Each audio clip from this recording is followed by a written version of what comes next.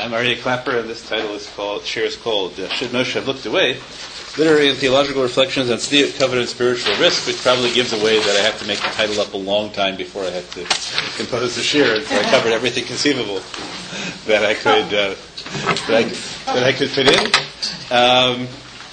Whole conversation about my wife, whether the topic would give an impression that would be too controversial, or there was everyone's going to jump on you if you try to define status. I thought it was worth the risk. Yeah, how much more trouble can you get? Yeah, well, when he said the other topic was biblical criticism, I was doing, it was probably... This crowd is pretty powerful. Never know, all you need is one. Okay, but what I want to say up front is that I don't intend to give a full-length, coherent lecture. What I want to do is point out certain things about certain texts in Chumash, and certain things about the way that the rabbis read certain aspects of Chumash, and then engage in the effort of trying to understand certain things in Tanakh the way I think the rabbis understood them. Okay, so we're engaged in an enterprise of rabbinic reading. I tend to think that rabbinic reading is a very good reading, and that therefore rabbinic reading has a lot to do with what is otherwise known as pshat, and that often the best way to get to pshat is to read really seriously like the rabbis. But I want to do it by trying to get us to think about texts first, and then to sort of jump in, oh my goodness, what did the rabbis say something that somehow seems related to this text? Let's see if we can figure it out together. And then even more dangerously, while we're doing Tanakh and rabbinic literature, I also want to think about philosophy. And I want to think about philosophy in two contexts, what we might call practical philosophy, which is what the category of tzniut means, and to some degree possibly with halachic implications. And then secondly, I want to talk about the category of kavod. As a philosophic category, what does it mean for human beings to have kavod? And how do the categories of kavod and tzniut interrelate? Okay? That's a very ambitious agenda for a very diffuse share. We're going to start off by just looking at Tanakh. So if you look at page 1, so you'll see that I'll start with Shemot Perek Gimel. And if you look at Shemot Perek Gimel, right, I bolded and underlined a certain set of words. And the purpose of them is to show you that there is what's conventionally called a milah mancha, a word that seems to dominate this particular section of Tanakh. Okay? You can decide whether you like ro'eh puns or not. Right? Ro'eh with an ayin, ro'eh with an aleph. Right? That's up to you, how seriously you take those. We started with Moshe haya ro'eh. Okay, Moshe is a shepherd. And what is this shepherd? Right? What happens to this shepherd? So he does all the things that shepherds do. And then vayira malach Hashem elav. Okay, that's our first use of the verb to see. Right? An angel appears to him. Right? An angel becomes visible to him. Vayar, right? So the angel becomes visible to Moshe, and then Moshe sees, and he sees this amazing thing that there's a bush that's burning in fire and not being consumed. Vayomer Moshe, and Moshe now he speaks. But what does he say when he speaks? Asura na ve'ereh. I will go aside and I will see. Et hamareh, this vision. Haggadah, right? So far in these first three psukim we've had the verb for see 4 times plus a pun. Roeh. Okay? And then God sees. Vayar Hashem kisar lirot. God sees that he has turned to see. Okay. Then after God tells him, after God sees that he has turned to see, God tells him, stay away. Stay away. Don't come too close. Take off your shoes, whatever that means. God identifies himself as Elokei Abraham, Elokei Yitzchak, Elokei Yaakov. And then, Vayaster Moshe Panav, Moshe hides his face, Ki Yarei. Well, so they have to decide how seriously you take that pun. Right? So we always have puns between Re'iyah and Yirah, between seeing and fearing.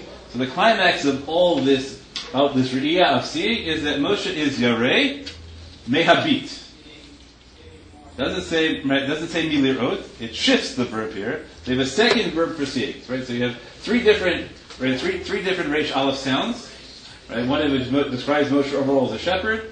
Then we have the continual repetition of seeing, and at the end that turns into fear, which is fear of seeing. Great. And then God says to him, oh look, Ra'o Ra'iti. Right, I have surely seen. And then okay, so minimally, what we establish here is that there is something important about the visual components of the opening of Moshe's relationship to God. It's all about seeing. And why? So let's throw it out. Right? Why does it matter in the very beginning of Moshe's relationship with God? Why do we have this continual, assuming you're convinced by the evidence, right? There's a continual evidence that the relationship between Moshe and God is defined by vision. God makes himself visible. Moshe sees. God sees that Moshe sees. It becomes concrete. Becomes concrete. You think the visual is concrete. So why would it matter? Why would we want God to be concrete to Moshe? Because God is calling Moshe. Yeah. So calling is already the sound, right? But I think it's concrete when he sees, and that he sees that he sees. It's like I can close my eyes and listen to you, but I get a clearer. Okay. Happening Okay. Let's take that as dangerous, right? Because it gives you false impressions of concreteness, perhaps. Yes. He came from a society where gods were seen. Uh-huh. Maybe now that he has to, in order to accept a God that you can't see, he did have to have some kind of a vision of seeing. So this is a step you have to pass through. Yeah. Aha. What do you want to say, Abby? That is an introduction to Sorry. the later system in the Panim. Yeah. Oh, good. So we'll get there, right? That's right. Thank you very much. We're going to jump ahead, right? But I don't want to get there yet. Right? Absolutely right. Yes, Abby. I think the vision suggests knowledge. Yeah.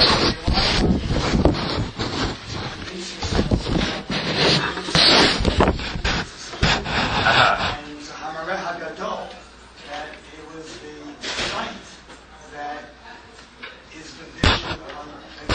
It's also, I guess, perhaps what you're leading to is perhaps more invasive of the other person. When you see someone, you identify them more so than You reveal yourself. you're revealing the other person that you're looking at. You Uh-huh. think you are at least connected. Okay, good. I think that's probably more where we're going to end up. Yes. Well, it's a very personal connection. If it's a word, correct, and they see, this connection, a mutual connection, I would say. If you see each other. Yeah. If you see each other. But Moshe is afraid. But that's afterwards. He's not in the beginning. Okay, good. That's Wait, the right. second reaction. So we can talk about many more, much more complicated movements that go on here. Really, what happens is that God sets up a visual snare for Moshe. There's an angel, right, who appears. It's not clear that Moshe realizes it's an angel, right? So it's not right. So Moshe's first sight may not be an accurate sight, because it says that an angel of God appeared to him. But what does Moshe see? Moshe sees a bush burning. He doesn't see an angel at all. Yes. Yeah, it's a little counterintuitive, I Yeah. think, but actually it's possible that the seeing is actually it's kind of there's a mystical, maybe you're seeing, maybe you're not seeing, because I think maybe it's a prelude to Ma'amad Har Sinai in the Revelation, but even that is undermined by Tumanai and Chem Roim Zulatikol in Sure. So we got to deal with the whole right. How much? So is seeing really seeing? I think there's like a kind of a mystical element to this that that has to do with the idea of seeing God in the first place. Yes, so that's fair, right? Can you really see? Right? Maybe seeing is always an illusion. Yeah. Right? Maybe seeing is all an illusion. So God sets this up in which an angel appears to Moshe. Moshe doesn't realize it's an angel. Now here's the challenging thing. What Moshe sees, if it's really supposed to be concrete, so you would think, right, that seeing leads to understanding. But what does Moshe see? He sees something he can't understand. Right? And he's attracted by the mystery. So here what I said is that there's something really profoundly personal going on. Some people would be afraid at the start when they saw something incomprehensible. Right? Moshe, right? So Moshe is somebody who can be attracted visually, and one of his primary characteristics is curiosity. Right? So that his reaction to seeing something that he doesn't understand is to move towards it. not away. At the moment that God sees that he has been attracted, so God immediately tells him, stop. Right, so this is all a very complicated psychological setup in which Moshe is supposed to be attracted, but at the moment that he's attracted, God has to tell him to stop in his tracks. Now this is, yes? This is not just an interesting natural phenomenon. You're entering into a whole new phase, a whole new sphere.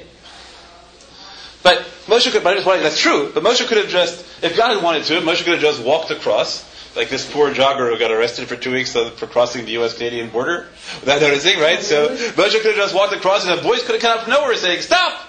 This is holy land, take off your shoes. No, our God has to attract him to cross the border and then tell him. Right? This is like tailor-made for Rabbi Soloveitchik, right? You know, that there's a movement, right? That there's always a movement towards God and the repulsion, and the moment that the attract. So those of you who haven't read Rabbi Soloveitchik, this is a good time to read it. Right? Rabbi Soloveitchik's vision of religion is all about constantly you're always attracted to God, and the moment, and as you grow up closer to God, you realize the gap and you get repulsed again. So there's always this Ratzov Shov movement. Okay, but here we have it, without moving into philosophy yet. We just have it as a pure psychological thing. That God wishes to attract Moshe across this boundary, whatever makes the boundary holy, right? There doesn't seem to be anything special about this land at all, except that God arbitrarily decides to draw a line here.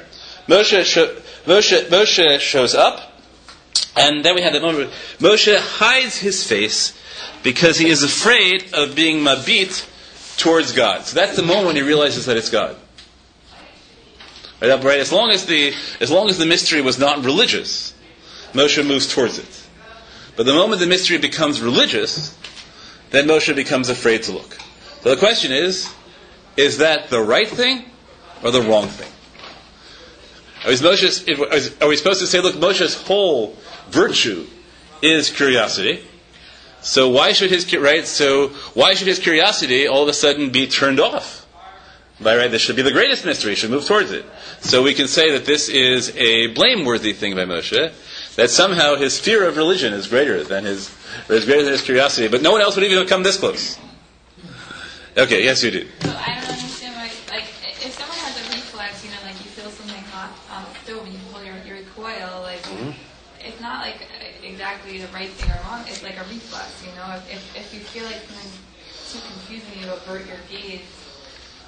Too confusing. But you're the person who is attracted by mystery. Something like a completely not related example, but just the same phenomenon. If I see something on the road and I'm worried that it's like an animal, like a roadkill kind of thing, I'm gonna avert my eyes. I don't want to look too closely at it because I feel so bad about it. You know what I mean? It's totally unrelated, but it's that concept. You don't always want to know. That's true. But the interesting thing, Moshe generally does want to know. It's only when he finds out it's God. Right? That's why if you're the kind of person who's afraid of novelty.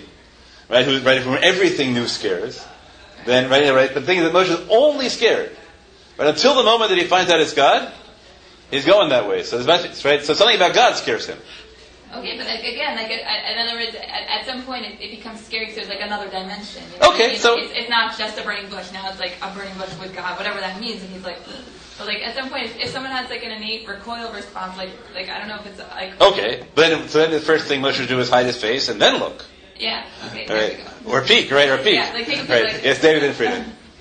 When God later says, "Lo Yirani Hadam B'chai," it seems to indicate that he's telling Moshe, "You made the right decision earlier because you would have died if you." So we'll see. That's the machlokas in Chazal. No, but in the pasuk itself, it says God first tells him, "I'll keep careful." God is already telling him, "Be careful. This is dangerous territory."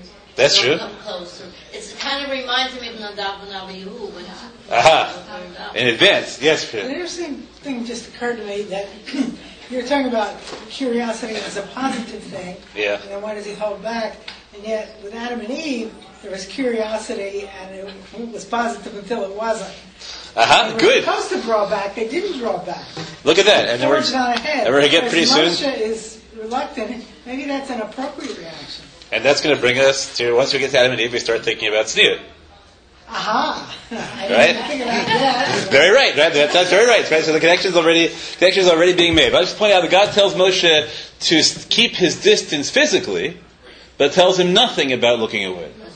Right? God tells Moshe to stay away physically, to take off your shoes, whatever that means. And Moshe looks away. No, God never said anything of the sort. God never. It kind of goes together.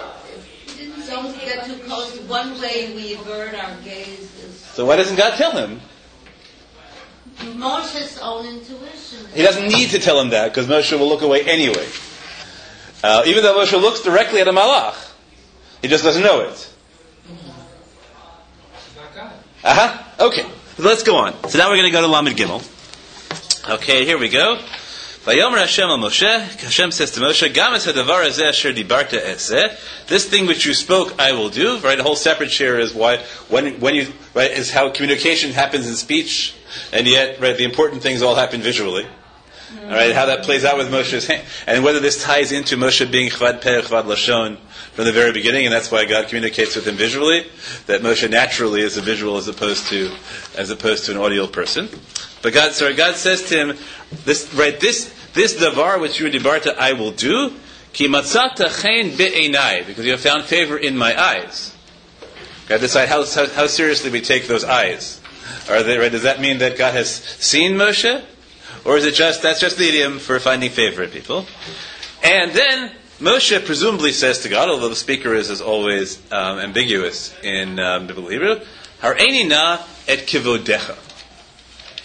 Right, so after God says, you have found favor in my eyes, Moshe says to God, I want you to show me my kavod, your kavod. Okay, it's an interesting thing to ask. What does it mean to show kavod? Show me your glory.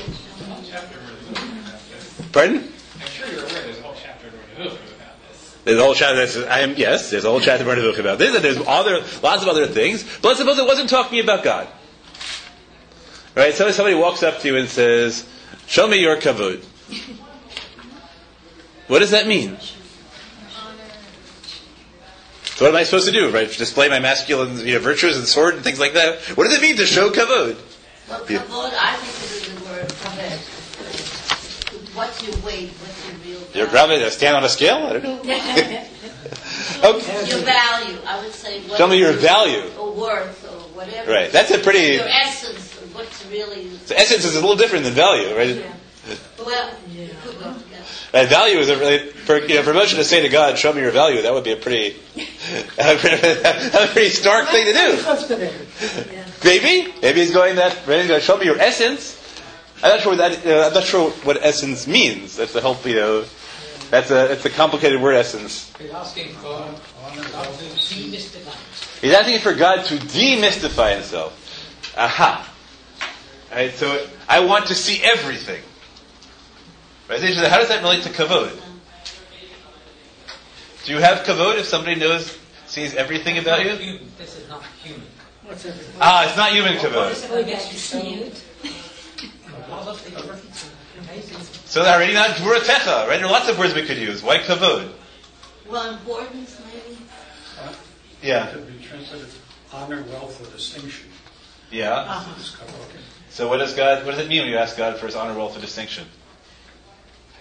Okay, good. Let's write. It's a really interesting thing, right? If you look at the rest of Tanakh, it usually means, show me your royal treasures. I want to figure out what royal treasures mean, and some of you already have a pasuk in the back of your mind, which will connect all the themes of this shir. Okay, so God says, "Ani avir kol tuvi al panecha, v'karati b'shem yud kevav kelepanecha, v'chanoti et asher achon, v'richamti et asher arachem." This apparently is in some ways supposed to be responsive. Doesn't use right. Not all clear what it is. Right? Lots of stuff. You get tuv, a name. Okay. So there we have one of my favorite moments, which I learned from Moshe Bernstein, which is what happens in Chumash when you have the same speaker, right? Speaks for several verses, and in between it says Vayomer each time. Why isn't it one consistent speech? So about this case specifically, Professor Bernstein said that you have to imagine the other speaker standing there like this. Now God says to Moshe, Ani avir kol tuvi al panecha v'krasi v'shem Hashem al panecha v'chanosi et asher rachon v'richamti et asher rachem. Moshe says. So God says, Lo tuchal l'rot et panai, k'lo yirani adam v'chai. And Moshe says, so God says, Hinei makom yitivni tzavtal atzur, vayaba vork modiv zamticha nikras atzur. That was as far as Mr. Bernstein went. I wanted to suggest that actually it goes one step further, that even after that one, Moshe just stands there like this, and then God says, Vayamar Hashem Moshe b'tzal l'cha shtein l'chot avanim karishanim. Right, in which case we have 4 stages, right, either 3 or 4 stages of answers to the question, Ar'eni na'at kivodecha. Right, the first is an attempt to answer by means of various attributes, various kinds of descriptions. Moshe is dissatisfied with these things. He says, what I want is your face. Implicitly. Right? What I meant by kavod was panim. Doesn't he say that on Har Sinai also? This is on Har Sinai. Down. This is it. This is when he this is it. gets the Ten Commandments. This is not the snake. No. This is Lama Gimel. This is Lama Gimel. Now we're in Kisisa, right? So he's right. So Moshe implicitly says, what I meant by kavod was your face, and God says you can't see my face, because no being can see my face and live, whatever that means. If you ever do the Tzama Nafshi, poem by Ibn Ezra on Friday night, you'll discover that it's a problem because you're supposed to learn the thing which lets you see God, but you also think there are paradoxes. There are paradoxes in there, there as well. But okay, right? So God says you can't see, right? You can't see my face, or the human being cannot see my face and live. And then God says, but there's a place with me, and you're going to stand on the tzur. And when my kavod, which is now something which passes by, and my kavod can pass by, I'll put you in the cleft of the rock, right? And then you'll see my back, right? I'll put my hand over you to the past, and you'll see my back. V'ra'ita et acharai ufanai lo yira'u.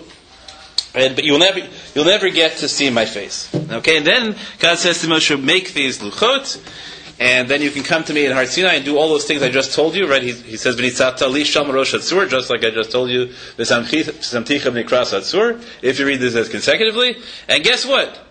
No one else can be seen on this mountain. Gamishal yirab b'chol ha'ar, and gamatzon.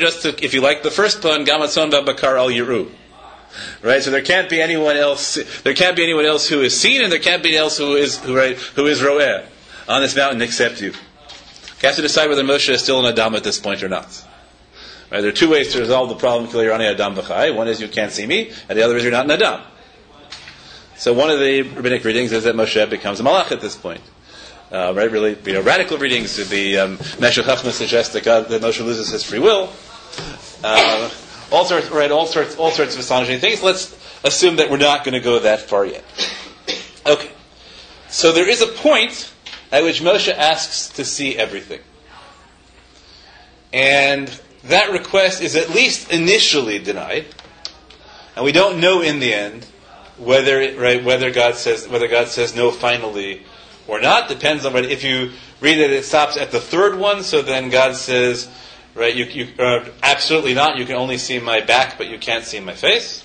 If you read the 4th way, then the luchot are actually the revelation of the kavod. Whether that's the same thing as the panim or not, we don't know.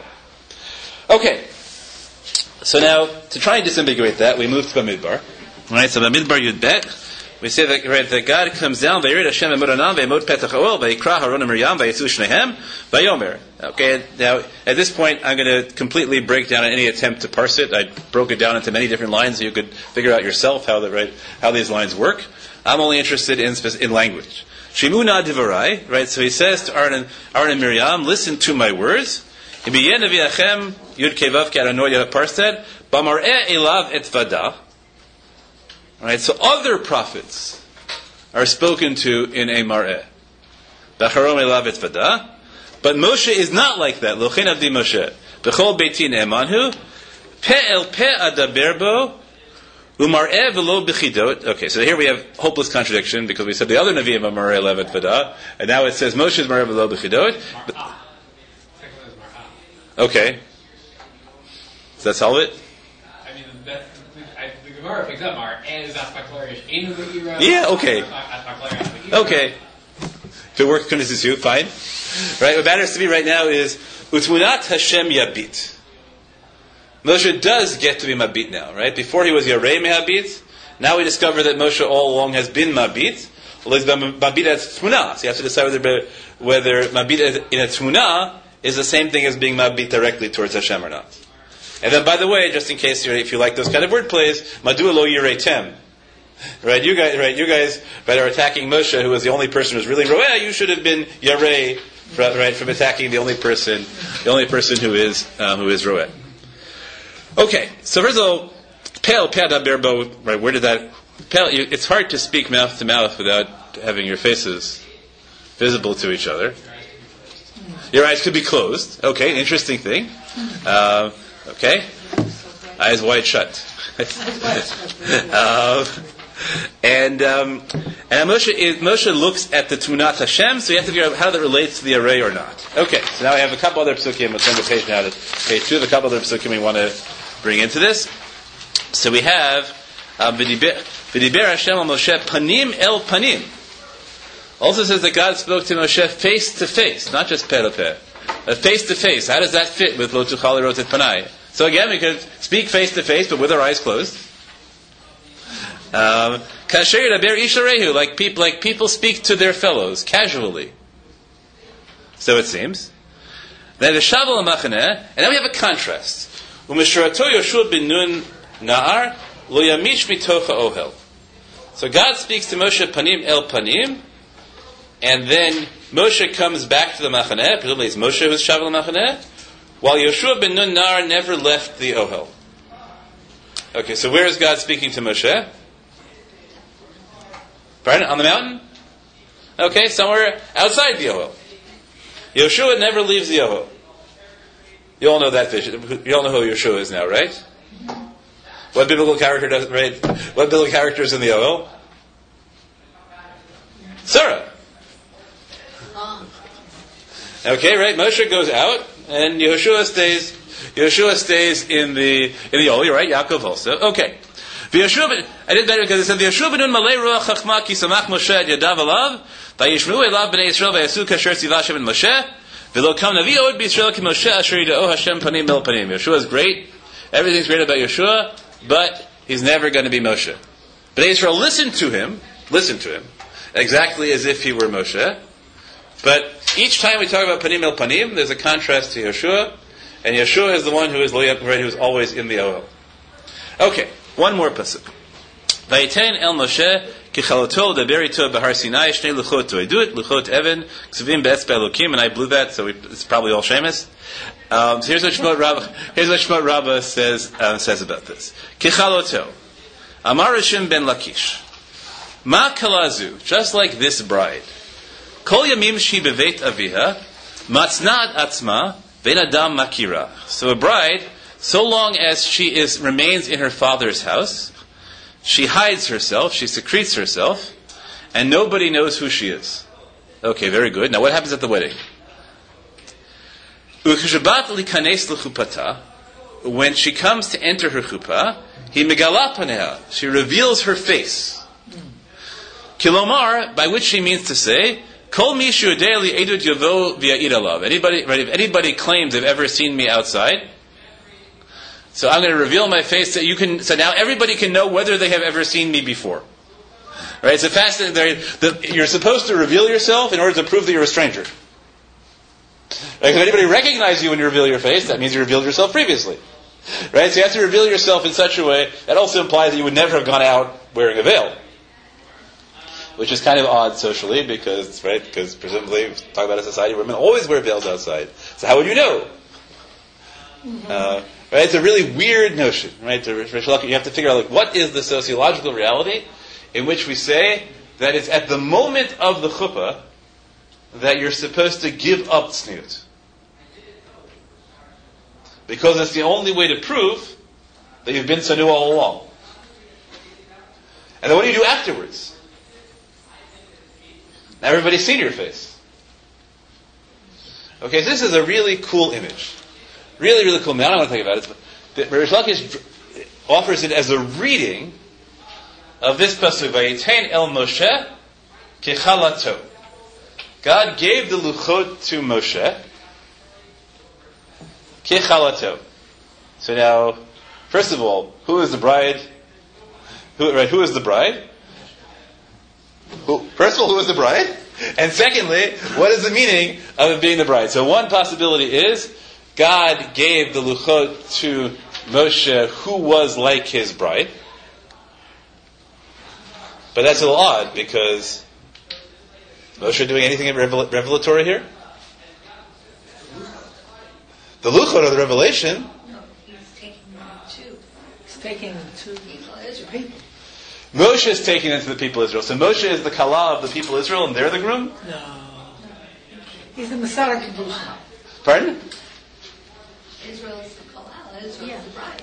So now, in this pasuk, right, Rish Lakish says, "Vayitain el Moshe kechalato." So the only, right, really, grammatically in the verse, it's got to be God or Moshe. It's the Torah. The Torah is being... One way of reading it is right is that Torah is God's face, and this is the moment when God is the kala, and God says, right. So I'm right. Rish Lakish says, right, what God is doing now at the moment of the chuppah, which is Har Sinai. Right, God is showing Himself to Bnei Israel in a way which demonstrates to them that He has not revealed Himself to anybody else previously. Got a better reading of Rish Lakish? Okay, maybe you buy this, maybe you don't. Right, I'm just trying to read this the way Rish Lakish read it. I have biases because I like reading the 4 psukim consecutively, so I like reading the luchot, even though those are the second luchot. I like reading the luchot as a revelation of God's face. So I have one more midrash, and this is really, if we understand this midrash, then there's nothing else to do in the shir. Okay, so here we go. But I don't understand it at all, so there's work to do in the shir. Here we go. Bamidbar Rabbah. Medrash says the following: "V'daber Hashem al Moshe b'midbar Sinai, ad shelo amad b'ol moed." So here we are, the opening pasuk of Sefer Bamidbar. God spoke to Moshe, Bamidbar Sinai be'oel moed. Okay, why do we have all these descriptions of where he is? So, until the Oel Moed was standing, so then God spoke to Moshe at the Sneh. So it says God talked to him from the Sneh. Good. V'achar kach, then he spoke to Moshe and Aaron in Eretz Yisrael. You know what? He even spoke to Moshe in Midian. And he spoke to him at Sinai. We have psukim about that. The Kevan Shamad Oel Moed. But once the Oel Moed was built, Amar, God says, Yafehu hatzniut. Tzniut is a really good thing. Shedamar, what does God want? God wants you to walk in tzniut with Him. So God says, no more. No more. I'm only going to talk to you in Oel Moed. Yafehu hatzniut. So, before tzniut wasn't good? The moment in history, right until that time, everyone was supposed to be exhibitionists. And all of a sudden we have this revelatory moment that we're supposed to be tzanua. Wasn't available. So until that time, right, God unfortunately was forced to display Himself to the world. Right, so there was this really bad thing. You know what we call this really bad thing? Ma'amad Har Sinai. Right, that's when God reveals Himself to the whole people. That's really, really bad. Violation of tznius should never have happened. We should have built the whole way. It should have been just God and Moshe there. Right? It's really all was supposed to be happening. No one else was supposed to see anything. Poor Kuzari. But unfortunately, there wasn't yet a privacy. They hadn't thought of the Bechitza yet. And so God and Moshe had to have the relationship in front of everybody. But now, Baruch Hashem, we built the Mishkan, and it's all no more of that. That doesn't seem so likely. Well, when Yeah. you have, I'm thinking, Mama and Har Sinai, people got frightened just like Moses became frightened and was afraid to look. Yeah. So everybody else was distant. So it wasn't really a violation of tzniut there. So there was it was God and Moshe because they were afraid. So really it wasn't, right? Really it was, Har Sinai wasn't so unsanua because they were all looking away. Yes, sir. It's similar to Rish Lakish's example. Yeah. The wedding ceremony is celebratory. It's not really tzniut, and it's perhaps like Har Sinai. But there's a time and place for that.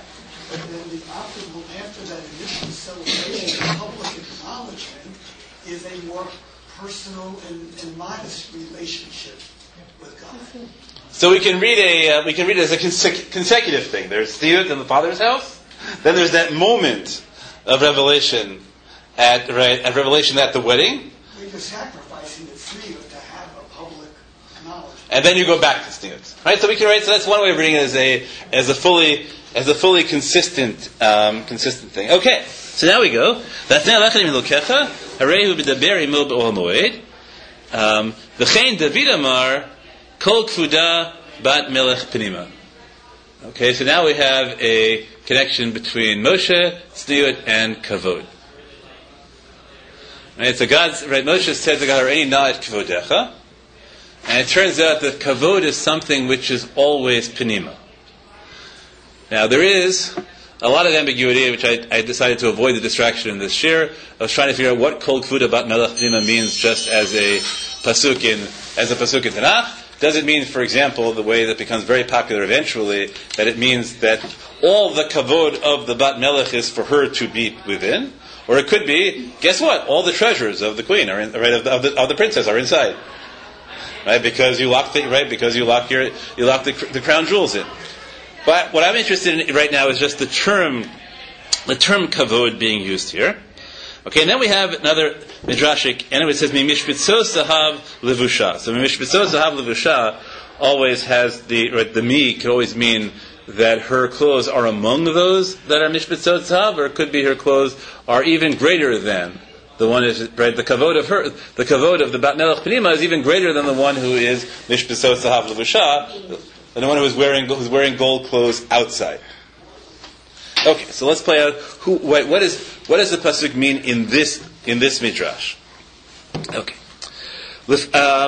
bat melech. So who is the bat melech? Zem Moshe. Okay, we have a series of proofs that the bat melech, the kol kvuda bat melech penima, refers to Moshe Rabbeinu, and who is the mishpitzot zahav levusha? Of course, that's Aaron, because the Kohen Gadol wears the where's the garments that are mishpatzot zahav?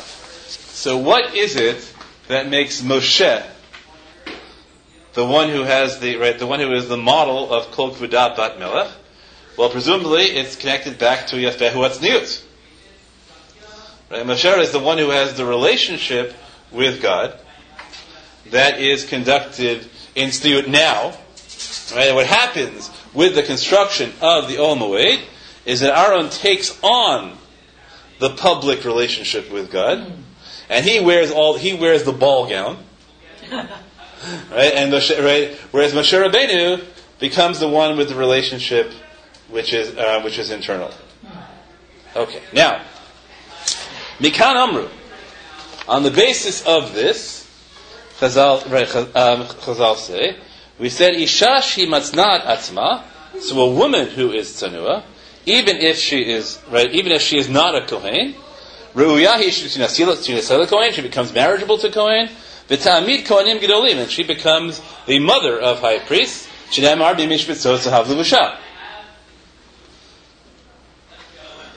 Okay, so now which way do we read Mishpitzot Zahav Levusha? Does that mean that if she becomes like Moshe, she ends up like Aaron? That doesn't work so well.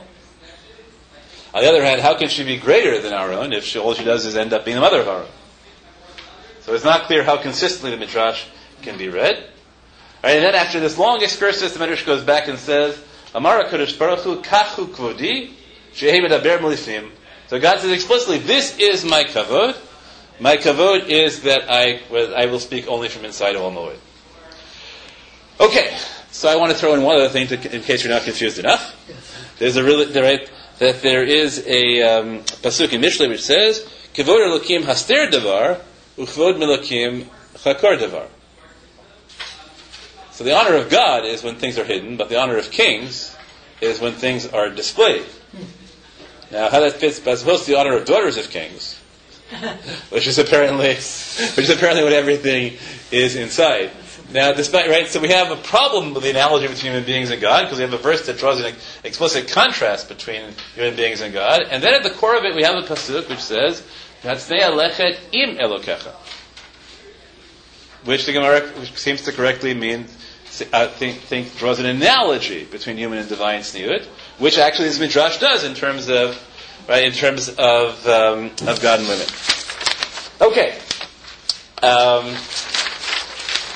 Let's try and add a little bit, and then maybe disambiguate.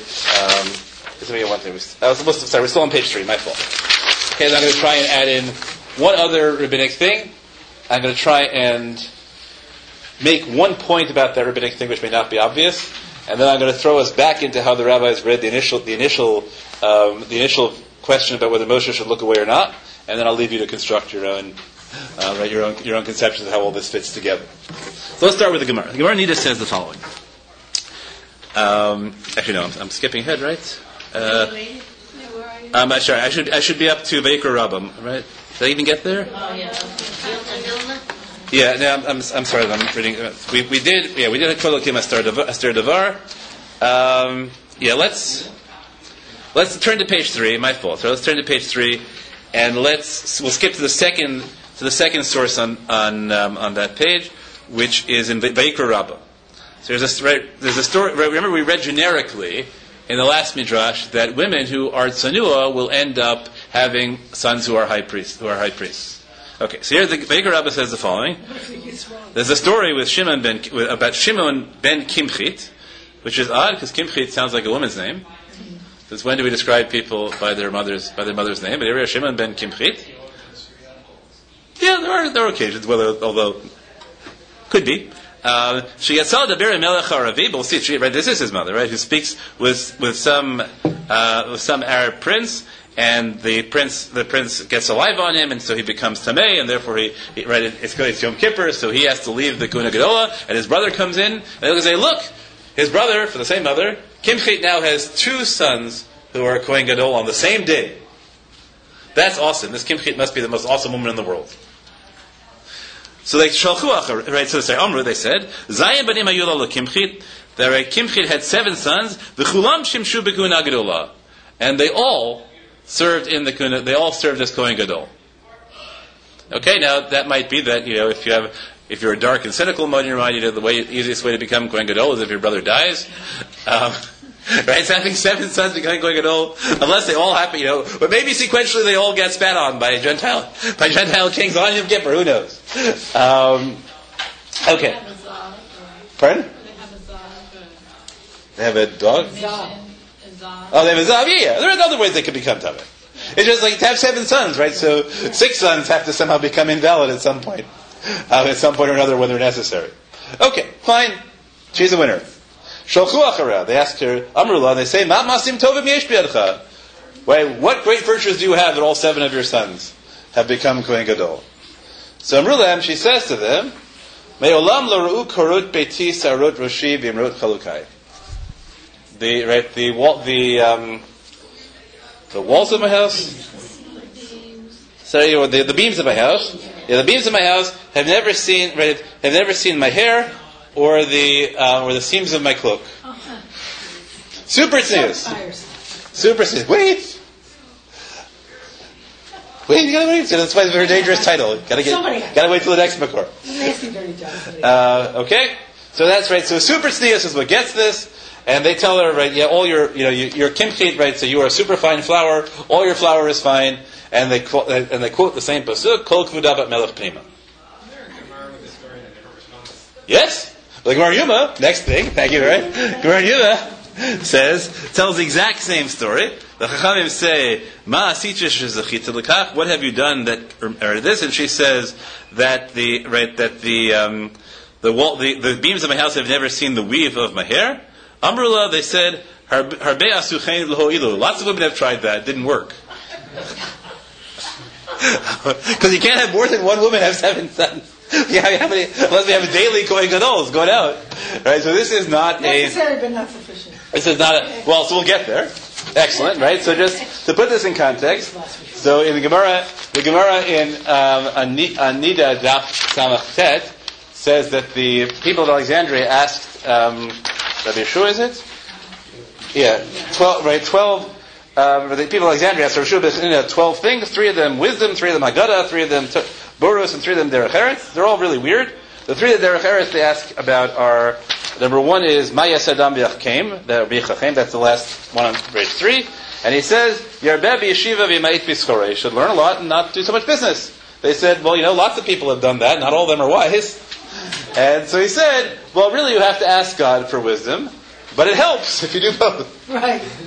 Right, so they asked him, what do you do to be rich? And he says, well, then you should do a lot of business. Work for a living. And be honest. And they say, well, lots of people have tried that. It doesn't work. Yeah. Then they ask, what should men do so they can have male children? Oh. And he says, Yisa isha hogenet lo, right? He should marry an appropriate woman. V'ikadesh atzmo bishat tashmish, and he should sanctify himself at the moment of intimate relations. Which Rashi says, what should he do? He should be mishamesh bitzniut.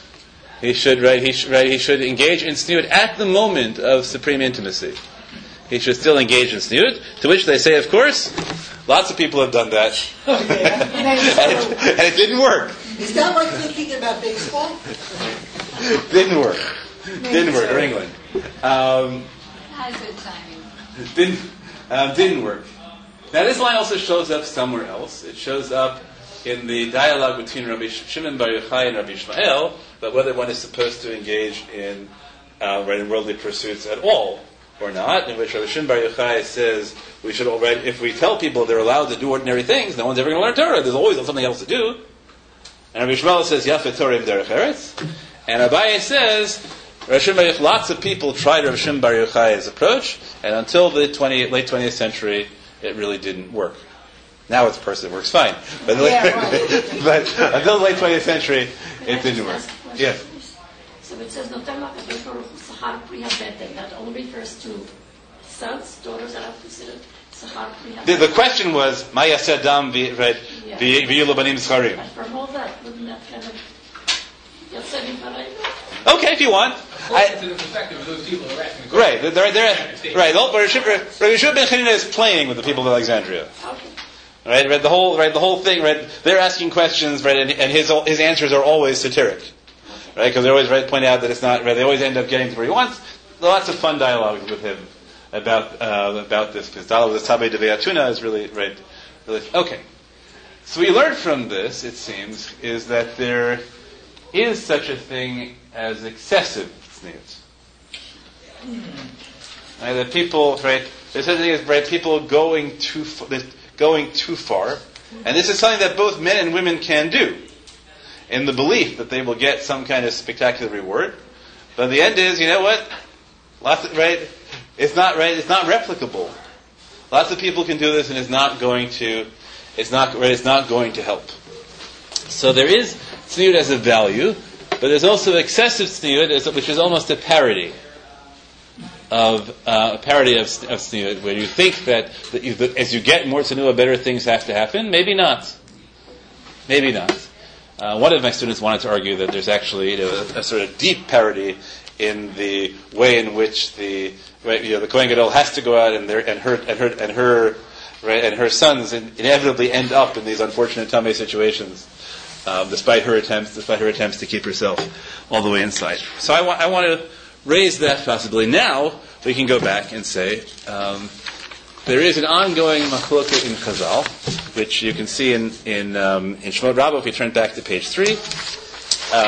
So the top of page 3, Vayaster Moshe Panav, Moshe hid his face. Amar Elokei Avi Omeid Kan V'Ani Mastir Panai. The God of my father.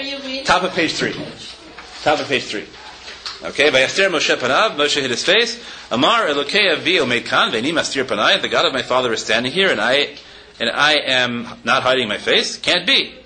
But now we have a machlokus in Rabbi Yeshua ben Korcha and Rabbi Hoshaya. Echad mehen Omer. One of them says, Lo Yafeh Asa Moshe Ki Histir Panav. Moshe did the wrong thing when he hid his face. She'ilulei histir panav, because had he not hidden his face, gilalo HaKadosh Baruch Hu Moshe malamala malamata mashiyeh mashatid liot. God would have shown him everything. There would have been no secrets to Moshe. These are the things which halachically you're not allowed to ask. The Gemara Chagiga says you're not allowed to ask what happened before, what happened after, right? Those things are the things that Moshe asked. And he would have, right? But at the point he doesn't ask, God offers them to him before he asks, and he looks away, and that was a terrible mistake. That was a terrible. V'sof bikesh lirot she'amar, right? She'amar hareini na'at kvodecha. In the end, he wants to look, and he says hareini na'at kvodecha. Amar HaKadosh Baruch Hu l'Moshe, ani bati larot lecha v'istarta banecha. When I wanted to show it to you, you hid your face. Achshav ani amer lecha ki lirani hadam v'chai. Bikashti lo bikashta. When I wanted to show it to you, you didn't want to look. Well, tough now. How was he supposed to know? Yeah, of course. How is he supposed to know? And what kind of thing is that when God says, if God wants to show it to him, what is there this tit for tat? That doesn't make any sense. So you have two responses to it. Rabbi Yeshua de Sichtin and Rabbi Levi says, Afal pikein herolo. No, right? Moshe did the wrong thing, but God, in the end, God showed him anyway. Right? Moshe did the wrong thing. He would have known it even back then, but now it's fine, right? Because it says in the end, right? Well, the proof texts don't really work for Rabbi Yeshua de Sichtin, so we're going to leave that out for the moment. Rabbi Yeshua there's the textual area. I didn't want to amend it and present it to you as a real text. Rabbi Yeshua Rabba Amar Yafe Asa Shehistir Panav. Right? Rabbi Yeshua Rabba says Moshe did the right thing by hiding his face. Amar le HaKadosh Baruch Hu, Ani bati l'harot lecha panim v'chalakta li kavod v'istarta panecha. Right? That in fact he did the right thing, and the reason, right? Later Moshe says, "Hareini na'at kavodecha," and if Moshe had not shown God kavod in the first place, then he would never have gotten to see the kavod. Okay, so you have three different perspectives. One perspective is that Moshe did the wrong thing. It was a misapplication of tzniut, because God did not want to be tzanua. God wanted Moshe to look at him, and Moshe refuses, and because of that, God never builds that relationship with Moshe. He lost his opportunity. Second possibility was the wrong thing, but they make up. There's a way around it. And the third possibility is no, it was that moment of tzniut which enabled Moshe eventually to see everything. Okay, those are the models we have of relationship. Okay, so here I'll try and put together a philosophic claim. You can decide if you buy it at all, and then we'll just have a cool ending for the sake of a cool ending. So the philosophic thing is as follows. What is it that makes one person look away from another in a gesture of tzniut? So one possibility is that there's something about the relationship per se which is problematic. We call it sexual shame. I don't want to look at you. Right? I don't want to look at you because it does something to me. Right? It makes me think things I don't want to think. It makes me. It turns me into a base human being. It makes me Adam and Chava, right, looking only at the beauty of the tree and being distracted from Torah. The second possibility is that it does something to you. Right? It makes you an object. There are a number of contexts in which people look away. Sometimes you look away because you think the other person is embarrassing themselves, and sometimes you look away because the other person is of higher social status, and you're not supposed to look. You're not supposed to look at them. You're a servant. Servants aren't supposed to look masters in the eye. Okay, so now the question is, in the relationship between God and Moshe, which of these is going on? Why does Moshe look away? Why does God want him to look? Right, what are the ongoing dynamics of the relationship? In general, as we would say as a yesod, if you interpret what is going on as a power relationship, when the other person thinks what is going on is an attempt at intimacy, bad things happen. Right? If you interpret what is going on as an issue of power, but what the other party is trying is not power but intimacy, right? Then relationships go off the rails. Sometimes it's necessary to demonstrate that you have no interest in power, and that's the only way you can get to a relationship of true intimacy. Sometimes the introduction of the power dynamic into the relationship means that it's never recoverable. Mm-hmm. Because, right, once I know that you look at me that way, right, it's never possible that sometimes you start off one way, you can get to the other. Mm-hmm. Okay, so this is part of the challenge of what is supposed to happen in tzniut. That on the one hand, there are times in which, let's say, if we put it in the in the Baruch Halachic context, excessive tzniut in the bedroom tends to turn somebody into an object, and to see that to make it impossible for the relationship to be real. So there are times when you're supposed to look away, and there are times you're not allowed to look away. Maybe there are boundaries nonetheless, right, that decide whether God's kavod ever gets seen, or not. That's really interesting. So I want to suggest that all these conversations can be read as fundamentally a question about what is the way of implementing tzniut that maximizes kavod. And sometimes tzniut maximizes kavod by taking it to the max, and sometimes taking tzniut to the max is a diminution of kavod. It's a reduction of the other person. And the ways in which you read these interrelations, right, and the clearest way of doing that is visually. Because visual revelation is, on the one hand, the easiest way of turning somebody into nothing but a sexual object. On the other hand, is a way of really knowing someone utterly.